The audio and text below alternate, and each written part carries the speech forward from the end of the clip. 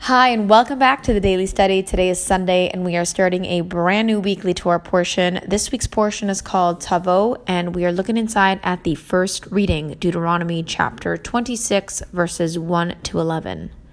Moses taught the Jewish people that the first specimens of their wheat, barley, grape, fig, pomegranate, olive, and date harvests had to be brought to the temple and given to the priests.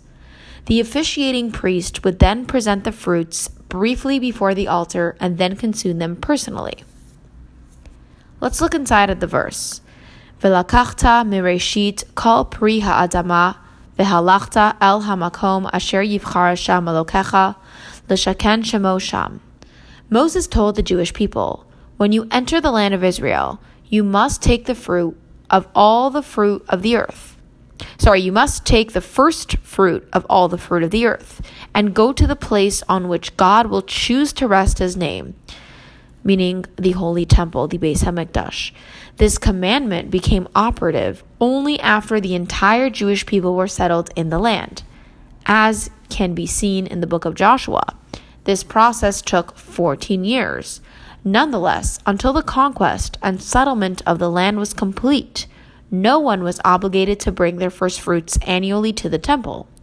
The reason for this is because the ritual of the first fruits expresses our thankfulness to God's goodness, and as long as there remained even one Jew who had not yet received his portion in the land of Israel, the people as a whole could not experience complete joy and thanksgiving.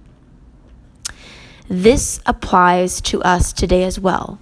As long as there is even a single Jew who is materially or spiritually deprived, the rest of us cannot experience complete joy. The material or spiritual plight of our fellow Jews, and through them, the plight of all humanity and creation in general, should inspire us to action designed to remedy the situation. And that was it for today's daily study.